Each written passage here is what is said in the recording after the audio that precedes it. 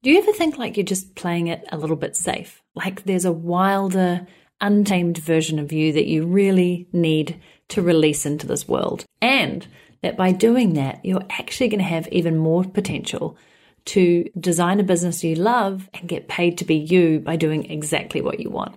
Well, on today's episode, I have a special guest and we go down a slightly different path. So this is a little different. This is much more on the front of a really honest conversation. There's a lot of talk around mindset and self-worth, and I think you're really going to enjoy it. On this podcast, I do try to mix it up between super tactical and practical of ways that you can tap into your potential and get paid to be you. And then sometimes I want to go into those deeper conversations around what's really stopping us and holding us back. And this, I feel, is one of those. So sit back, relax, and grab your cup of coffee or your wine or kombucha and enjoy. Hi, I'm Natalie Sisson, an entrepreneur, best-selling author, speaker, host of this Untapped podcast, and a lover of handstands and dogs. I've spent over a decade building successful businesses I love and teaching others to do the same. I want to help you tap into your unlimited potential and make the income and impact you desire simply by being you. In fact, I'm on a mission to help 1,000 women earn at least $10,000 a month and contribute at least 1% of their revenue to causes that they truly care about, so that together we can create a ripple effect in this world. So if that sounds like you and you're on board to learn how to make the mindset shifts you need to have the business success you want and the lifestyle that you desire, then this is the podcast for you. My guest today is Angie Cole. Angie is a 43-year-old cis female. She's queer, she's middle class, she's a southern white woman with liberal, anti-racist values, she's neurodivergent, she's a recovering addict, she's a Pisces sun, Sagittarius rising, Libra moon kind of lady, and millions of other things that mean everything and nothing about who she really is. And what does she do? Well, essentially, she is a coach, but not just any coach. She really helps you untame your wild and essentially help you do work that keeps you lit up and well paid.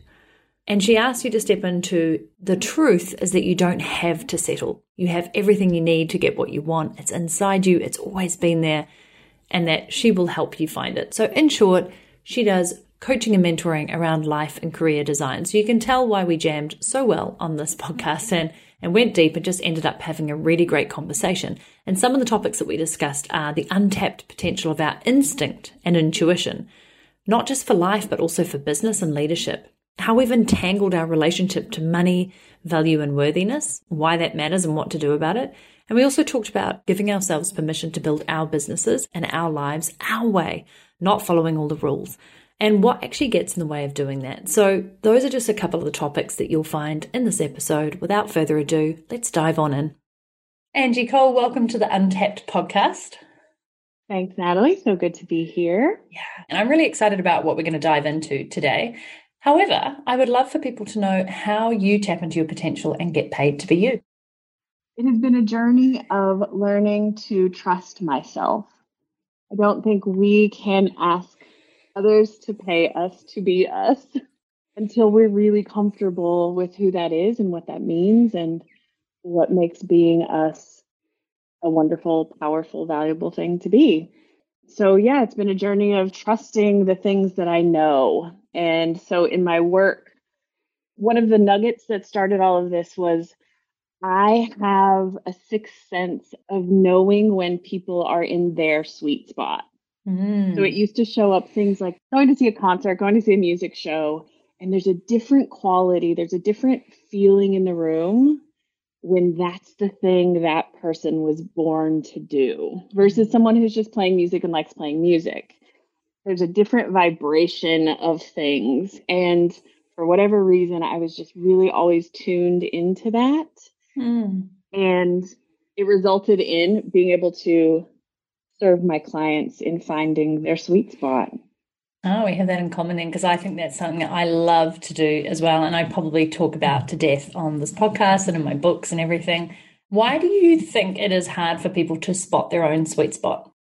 Part of that, I think we take it for granted. The thing that is the most us becomes invisible to us. And we make the incorrect assumption that because it feels easy and just a no-brainer to us, that number one, that must be true for everyone else. If I know how to do this thing and it doesn't feel like a big deal and I don't think I'm exceptional in any way, like everybody can do this thing. It must not be that big of a deal.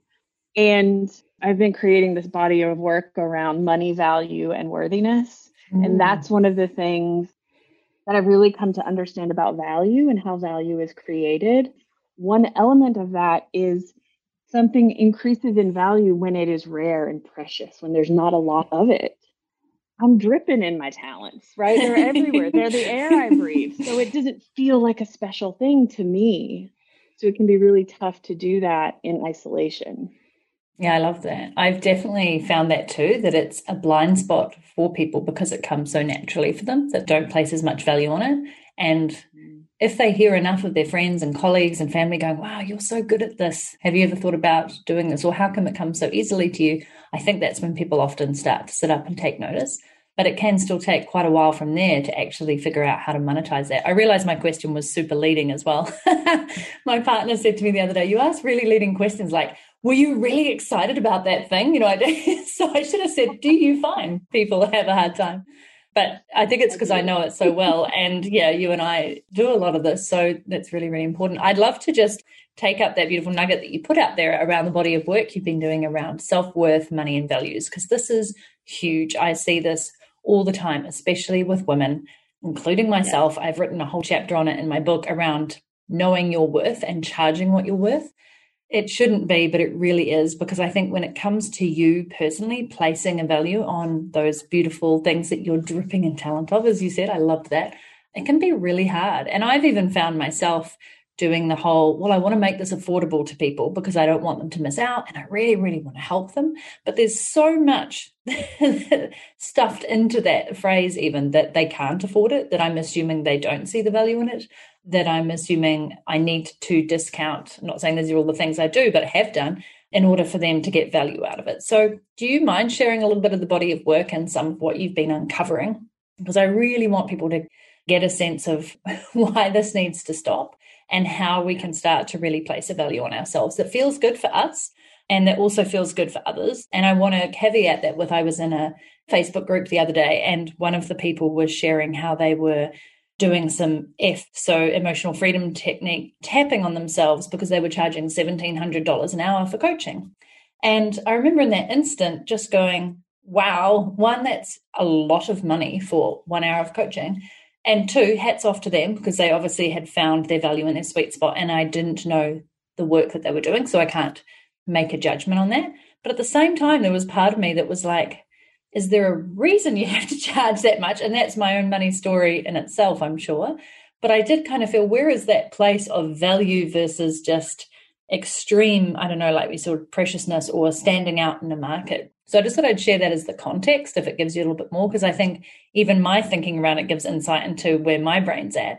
For others, they might be like, that's ludicrous. For others, they might be like, go, go, girl. However, everybody has a place and a worth. And so I just think it'd be really great to discuss what you've been finding. Yes, I could talk about this for Sorry, it was a long context, but I just wanted to share it because it's top of mind. No, absolutely. It's perfect.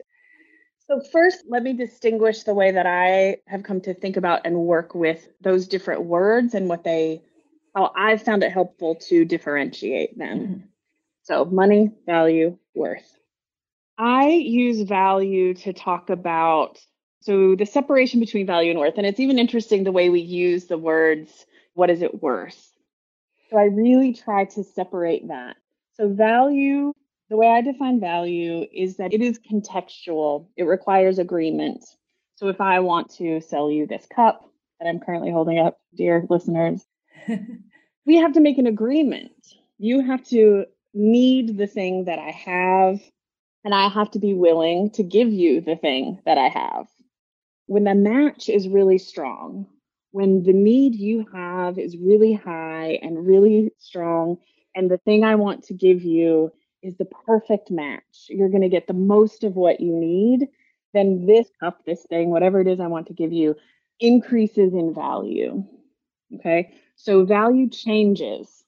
Same cup, might have a different value to you on all kinds of things, how thirsty you are, how much you really enjoy kitchenware, much you like the color of this or not. There are all kinds of things that will change the value of the exact same thing for you versus someone else. So value is contextual and it changes. That's really important because when we understand that and how it changes, that's when we can get really creative with tinkering with the value of the things that we're trying to sell. The other thing that creates value, so one is context and fit, and the other is preciousness and rarity. So if everyone in my neighborhood is given 10 of these cups the moment they move in, it's not very valuable. I have the only cup in a 10-mile radius. This cup increases in value. So that is also important because for folks who are creating service-based businesses in particular, where you are the product, you're the cup, there's only one of you ever. There might be tens of thousands and millions of coaches or massage therapists or whatever your thing is, but there's only one you. And that's the part we forget all the time. We start to compare ourselves to other people, and it gives us the false impression that lowers our value when there are other people doing similar things. So separate that from what we usually do and what we have been well trained to do by a consumerist capitalist society, which is to conflate, to collapse our value and our worthiness. Worthiness is inherent. It doesn't change. It's an inside job. It doesn't require agreement. And what I've come to find is really it's synonymous with unconditional self-love. My sense of worth now, this has not always been true, part of this journey I've been on, isn't impacted when I screw it up. It's not impacted when I fail, when I gain 50 pounds, which I have done this year in the pandemic, when I have a crappy call with a client and I just feel like I wasn't really there or I didn't really ask the right question. When I fall short of my expectation, that might change the value of that conversation, but it doesn't change my sense of self-worth. I love that. That is a massive. Yeah. Because it means I can experiment, I can take risks, I can play around with my services, I can admit to having a bad day, I can give myself a break, I can sleep in instead of getting up to do the writing I said I was going to do because I'm tired. I can really show up for and be authentic about so many things when I'm not trying to fill the worthiness hole with value. That's what we do all the time. We have a feeling that there is a missing sense of self-worth, and we try to fill it with value. We try to be the best partner, the best wife, the best mom, the best CEO, the best whatever, in hopes that that will give us the feeling that we deeply, deeply crave, which is a sense of unconditional self-love. And being enough. Being enough, no matter what. So for people listening going, oh yeah, hands up, that's me. And I can be one of those people. I have huge expectations of myself and the people I love, that I always want them to be better and brighter and more wonderful. I can definitely accept where people are at and love them just for that. But for me in particular, it's always been inherent in my nature, which is sometimes fantastic because it means you strive for better things. You always want to put out better value. You really do aim to do the best that you can. But it's a pain in the ass a lot of the other times when you're like, oh, was that good enough? Just like you said, was that client call good enough? Was that group coaching call in the 10K Club really offering enough? Have I given enough of myself this week? And I think that that's all on me to really step back from that and go, actually, yeah, you have. And I think being a personal brand for as long as I have, it's like 11 years now of being kind of the front of my business and being the person who is responsible for every offer, every gift, every course, every call, etc., every book. It's a very personal thing to put yourself out there. And while I don't seek external validation, you can't help but kind of look for it or crave it every so often or feel validated by it versus I'm proud that I did this week. I think this is a great piece of work. I'm really proud of this framework. I think that what I delivered was excellent. It really helped somebody, made an impact. So what's been the journey for you to come through that? And what would you say is even just one method or one key takeaway that people listening can apply and try on themselves if they're finding this really, really hard? Yeah. One of the things I realized early on, because I have that too, I love excellence. I'm always looking for, my sister used to give me a hard time because I love to cook. But even before we'd had 2 bitefuls of food, after I'd made this amazing meal, I was already thinking about how I'd do it differently next time. Right. I was going to say, there's nothing wrong with you loving to cook, but now I see why. Yeah, you were already critiquing or thinking, how could it be better? And what I realized is, because one night she was like, "What are you doing? This is delicious. It's amazing. There's nothing wrong with it." And I realized that I didn't think there was anything wrong with it either, that I actually enjoy the process of refinement. It's part of the fun, creative process to me to think about, oh, I would do this a little bit longer and I would add a little bit of this. I enjoy that process. The problem we run into is when that is woven into our sense of feeling okay, our sense that we are enough versus have I done enough? So I might look at my day and ask the question, do I feel like I did enough? Maybe, maybe not. But to actually sit in a place where that's separate, the answer to that question is irrelevant to, do I love myself today? Do I feel good about me? Do I feel alive? Do I feel nourished? Do I feel whole? Do I feel complete? When I was able to separate those two, I was actually really able to embrace and even get further into that part of me that loves to think about the next bigger, better thing. It's exhausting when that feels hitched to who I am and am I okay? Am I enough? Yeah. So that has been a lot of this journey. It actually started with realizing how heavily I was placing my sense of value and worthiness on my relationships, my romantic relationships in particular. It was after a breakup, and I just remember sitting in my new living room floor and thinking, I don't want to do this again. I don't want to get back here again. And by that, I meant I had allowed myself to shape shift and adapt and shrink and chameleon inside a relationship again, to the point that I woke up 4.5 years later thinking, where did I go? Where's me? There's no me here anymore, because all the parts of me that didn't work in this relationship had to take a back seat, had to get smaller, had to shrink, had to dim. So that was the context that woke me up to this idea, because I realized that not only had I been, so this is something I see folks do a lot now that I realize that this is what I was doing. We substitute external validation for internal validation. It is absolutely okay to want and enjoy the feeling of external appreciation and validation for what you're doing. There's nothing wrong with that. I was really living in this polarity before this, or dichotomy of, that's a bad thing. I need to be 100% self-validating. That's not realistic either. But substituting, trying to fill my internal tank through external validation is what had led me to this place of these relationships where I was accepting things that weren't acceptable. So I thought, okay.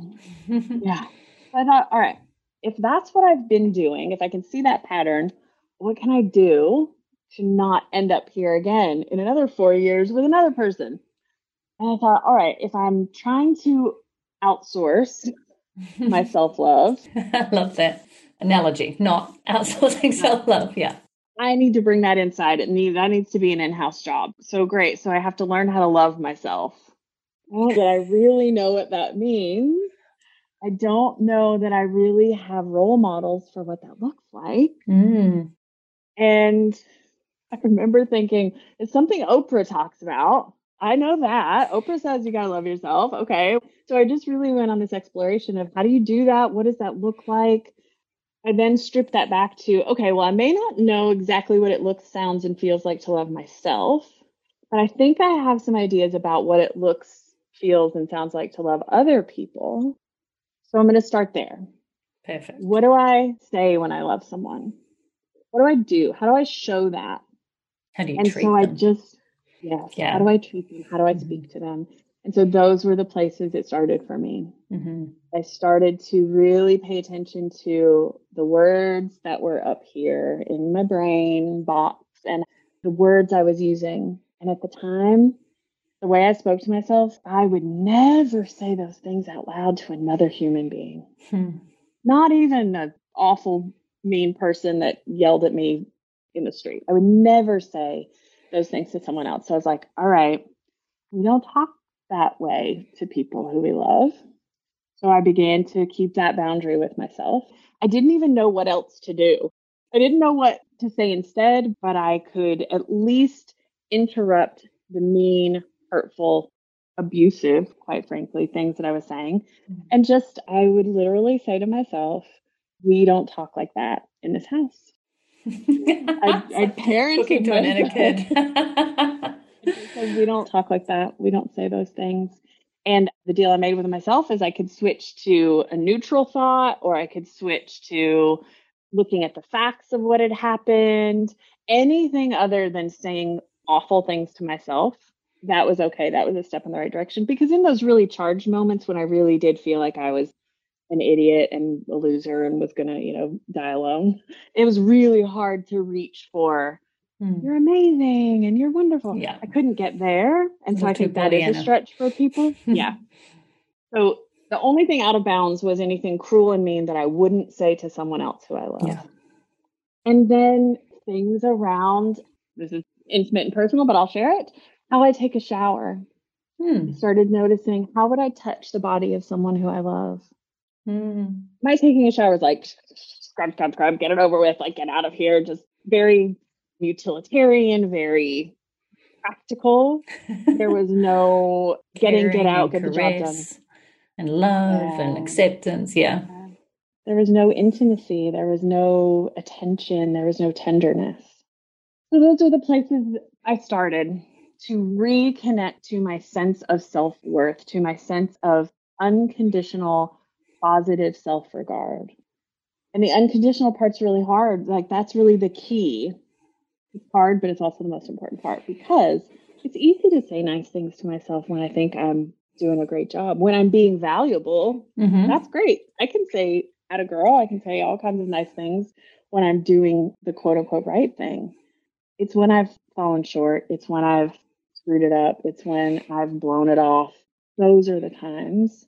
That's where the unconditional part and the practice of moving toward removing the conditions as a requirement for being kind to myself. Love that.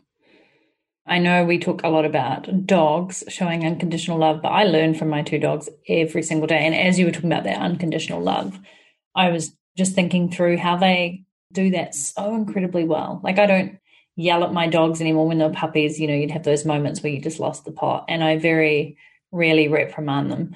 And even the other day, one of my dogs jumped up on the bed and did this thing, and I was like, why? And I just couldn't be angry. I was trying to be like, this is not the done thing, but she was just too cute. And I think the point is that they just, no matter what, no matter how you are, whether you're having the worst day, the grumpy day, whether you did tell them off before that, or they just still like, you're the best. It's almost like, as you said, you need to parent your inner child to the point that they then become this thing that has this unconditional love and turns up always thinking that you are the best thing since sliced bread, even when you screw up, even when you have failures, because they're all part of being beautifully human, right? And I actually really embrace failure and screw ups. Now, I talk about it a lot in the book, because the best lessons that I've learned and the best growth that I've had has always come from something that felt like a big, massive whoop-ass failure of a moment, without which I wouldn't have got to where I got, or I wouldn't have had the insight that I had, or the breakthrough that I had. So even though it feels a little painful, I actually really embrace them now, because I'm, excellent. There's something really good on the other side of this pain and this shitty moment. So I just love that you shared those, because 2 things that might surprise people, but 1, speaking to yourself in a way that you want to actually be heard and spoken to and respected, and acknowledging and being present with your full self in every moment, which makes you more aware of your humanness, right, and who you are, and celebrating all the facets of you. So I find that really fascinating. And as a result of that, not wanting to skip forward, but what started happening for you, and was it quite impactful quickly, or was it more a process? Like, I'd be just really curious, because the power of language and how we speak to ourselves and our inner thoughts, we can shift those in an instant often. But how did it happen for you from then on, and what happened? So many things. It absolutely transformed my life. Hearing you talk about that, I do want to talk about one thing I noticed early on, because I think this does come up a lot for folks when they start to think about using "you're the best," like using that encouraging frame. I remember in the beginning being so scared to let that go, because it was the only surefire way I knew to motivate myself. And letting go of that, I thought, I can't give that up. That's the only way I know to get my butt in gear when I really am procrastinating, or when I really don't want to do the thing, or when I don't want to go to the gym, or when I don't want to make the phone call, or whatever it is. That kind of what I would have called tough love before. I was survival level terrified to give that up. I was certain that without that, I would just turn into an amoeba blob of nothingness. Like, I was just pretty sure I would be a complete failure. It felt like my last resort boundary. When all else had failed, that was the thing I could turn to. So for folks listening, if that comes up, it's perfectly normal. And being on the other side of this, I can tell you that is not the case at all.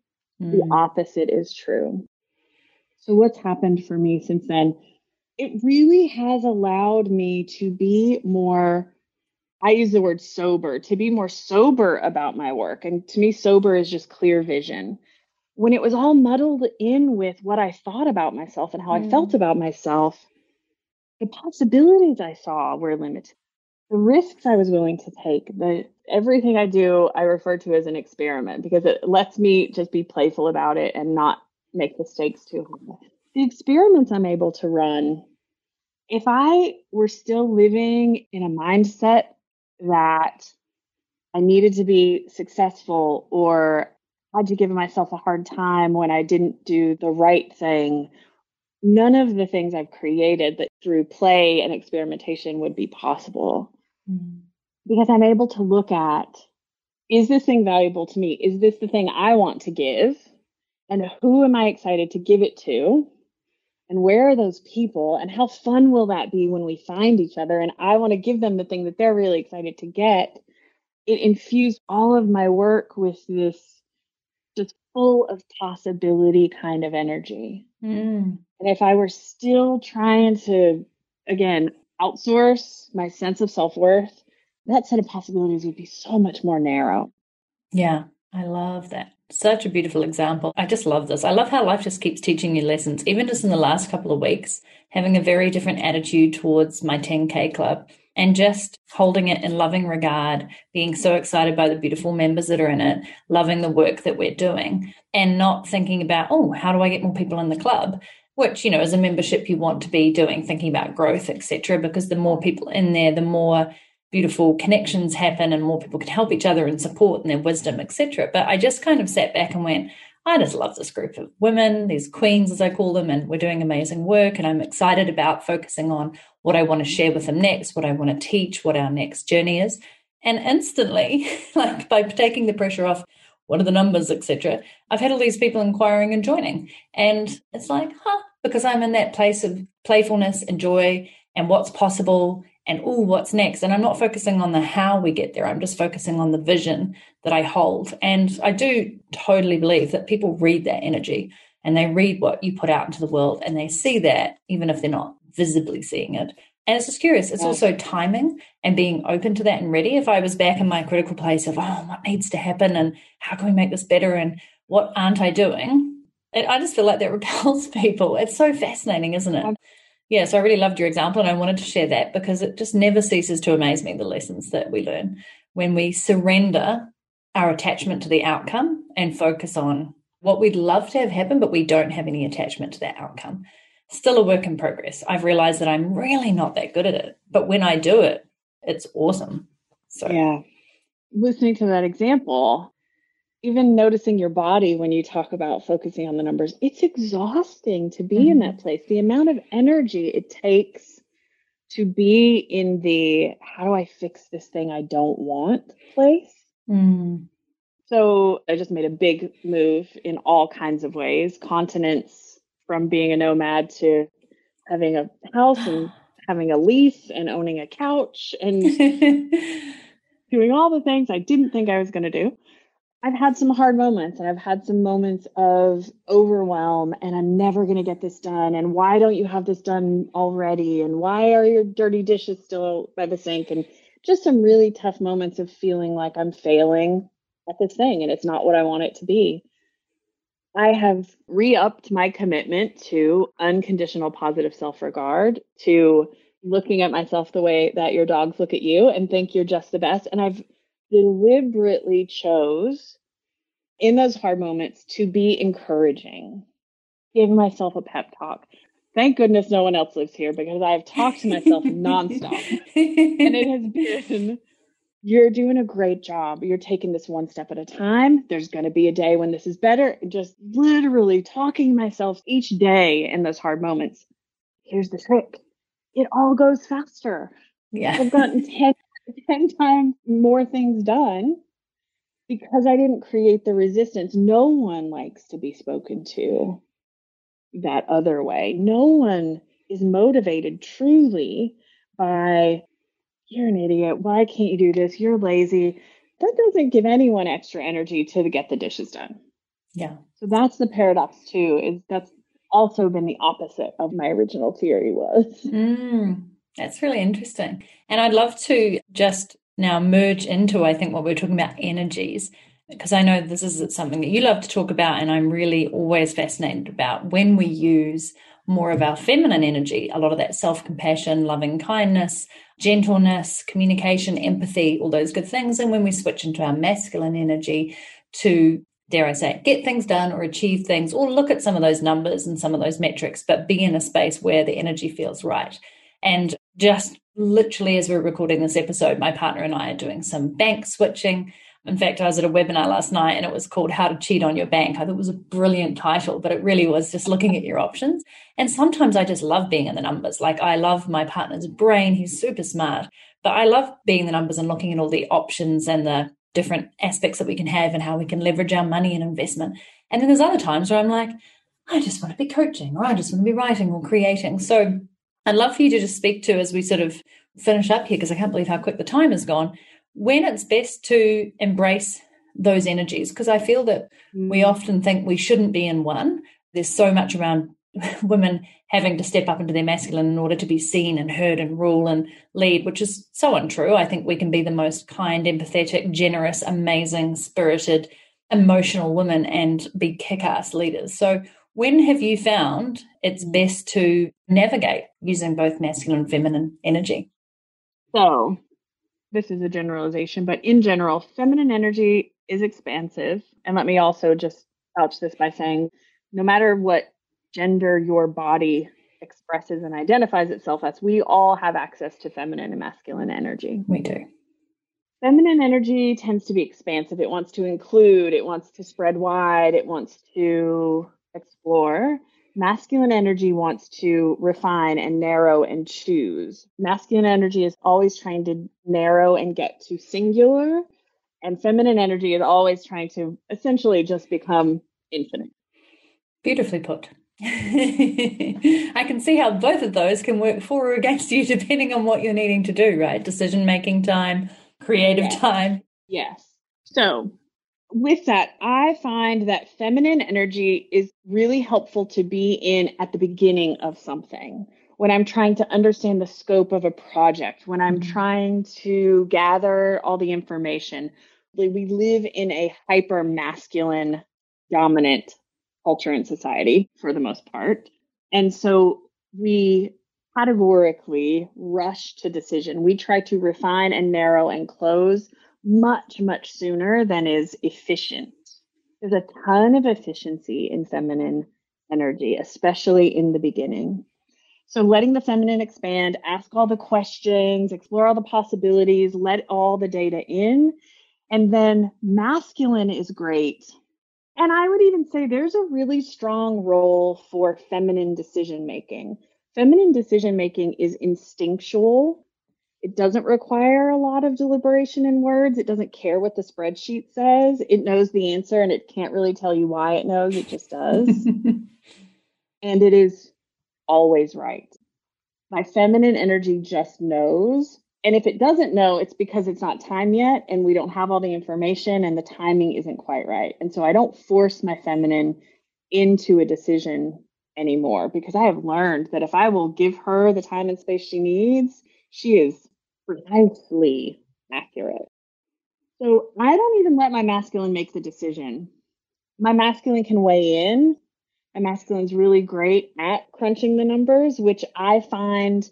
So feminine is flowy energy. Feminine is the water and masculine is the riverbed. The masculine gives us the structure so that we can flow with direction and intention and purpose. Beautiful. I like to run the numbers because I want to know my boundaries. I want to know the frame I'm in. I want to know what the range of number of people I might want for this program could be. So I use masculine to create the riverbed, but feminine is the flow and feminine chooses the direction. And then masculine is great for execution. Masculine's great for, okay, I've already made the decision. I know which thing I want to do and which direction I'm headed. Now, how do I do that? And that's when masculine comes in and goes, all right, we'll break this down and you're going to need 10 of these and 4 of those, and you're going to have to do this over 2 weeks. Masculine's great for the planning and the execution. Beautiful. Love it. So for those of you listening in, I'd love for you to think about when you've switched between those energies and maybe you can use them in a better way. I love the idea of the feminine's kickstarting a project and then at which points you can lean into your masculine to implement or execute. So yeah, perfect. Absolutely love it. And I wish we do more of that. And I wish we use more of that to our advantage and really sense when that is best time to use it. So have you got just one tip of when people can kind of tune in? Is there, I'm a huge person for instinct and gut feel and using the 4 brains that we have, our heart, our mind, our gut and our yoni. We're needing to tune into the yoni a little bit more sometimes. But yeah, I just love that you can make decisions from each of those places. Do you feel there's a way that we can go, oh, I need to be more in this energy today? Or is it instinctual? Imagine it'd be more instinctual for women than for men, maybe. But I could be wrong. Men have really strong feminine instinct. We've just made it across the board. We have devalued feminine instinct. We have devalued the gut, the yoni, the womb. I have a male partner right now, but we're always talking about his womb. He has a very strong womb. That's awesome. So to answer your question, is there one place you can look out for? When you have a sense that something is being forced, when something's just not quite coming together, when you start to sit down and think about a project or a task you need to do and you feel your energy constrict. Have you ever had that thing happen where you sit down to think about a thing that you think you're excited about, you want it to happen, and you actually get like a brain fog? All of a sudden, you just have a hard time even thinking about the thing. To me, that's a clue that I'm forcing something before it's time. So I need to let my feminine do a little bit more feeling, a little more intuiting. I need to give her a little more time and space to expand before I try to force a decision, force an action. So anytime something's feeling heavy or forced, one of the things I love working with my clients around that feels like such a simple thing, but is a game changer, is just noticing when something feels off. Can't put your finger on it. You're not really sure why, but every time you talk to this person or talk about this project, something just feels off. That is a clue that you are either completely ignoring your feminine energy or you need to lean more in that direction. Yeah, perfect. When that part does the picking and does the direction finding, then masculine is fast. Then masculine can come in and do the thing. That's why I love talking about feminine energy through the lens of efficiency because I love efficiency. I love least amount of energy output possible. I love to do all the things with all my energy. If I will let her decide and choose, and masculine's fast, super efficient, there's not a lot of trial and error. There's not a lot of back to the drawing board because I got it right the first time. I love it. And I think it's really important to think when you're designing your business or your career around this, how you can use these different energies and really bring it into your work, including even in how you set up your day, your morning routine, the type of work you're doing. I'm sure you see this as well, depending on how your energy feels. Like, if you're lacking in energy or if you're sprightly, it's a weird word. Anyway, you know what I mean? Energized, like really leaning in so that you can structure your work day to tune into those things. I think it's important. So for those listening and enjoying this, I hope that you're starting to sort of feel, oh yeah, I can see that why doing my finances in the morning when I have the most creative juices going is potentially not the best thing. Or I can see why coming up with ideas on a Friday afternoon when I'm tired is maybe not when I'm going to be in that best place to see it through or really lean into what my gut's telling me. So yeah, I think it's always food for thought, right? Like to really reflect on the patterns that we've adopted and some of the habits that we have, and which of those are healthy and serving us, and which of those could we break or interrupt and replace with ones that are more in line with our energy.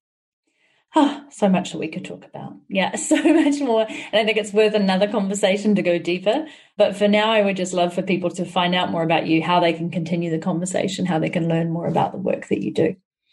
Thanks. So yeah, I would love another conversation. There's so much to this. So my website, the best place for folks to start, just getting a sense of who I am and some of the things I have to share, is at untamingthewild.com. Love it. There's a meditation there. Actually, I did a workshop for a group of entrepreneurs around money, value, and worth. And from that, I created this self-love, self-worth visualization and meditation. So that's on my website. Folks can find that under the goodies tab. If you're really just getting started with, I don't even know, I've talked to so many people who say, I don't even know what it feels like to feel love for myself. It's a way to start just getting that sense in your body. So Untaming the Wild is the place to start. I'm on all the social medias and I'm always open to folks reaching out. I'm always happy to have a conversation. So awesome. We will link to that in the show notes and definitely to that gift. That sounds fantastic. Thank you so much for your time and your energy today and your insights and your sharing, your vulnerability. I always love learning through other people's journeys because you can usually resonate and see bits of yourself within that and gain so many nuggets of wisdom. So thank you so much. You're welcome. Thank you so much for having me. I really hope that you enjoyed episode 115 of the Untapped podcast, or 115 if you want to say it that way. Please do go and visit untamingthewild.com to learn more about Angie, and tag me on Instagram at Natalie Sisson if you enjoyed this. Maybe share a shot of where you're listening into this podcast. I always love that. What you enjoyed about this one in particular. Thank Angie as well. And let's keep the conversation going. If you haven't yet, I would so love it if you would take 2 minutes to leave a 5-star review or whatever ranking you want for this podcast on iTunes, Stitcher, whatever podcast platform you're listening in. Often they have it right there and then you can just click and rate and rank. And I would really, really appreciate that. For now, though, I would love you also to come across and find all the other podcasts that we've done. You can find that at nataliesisson.com/podcast, or you can just simply scroll up through your feed if you've subscribed here. We have so many more great episodes coming out. And as we roll into the month of May, if you're listening to this live, we have so many great topics coming up all about different ways to get paid to be you and different business models that are going to help you do that. And obviously, design your business around what you love most. So more greatness, goodness, awesomeness coming your way. I hope you have an amazing week. Tap into your potential and go get them.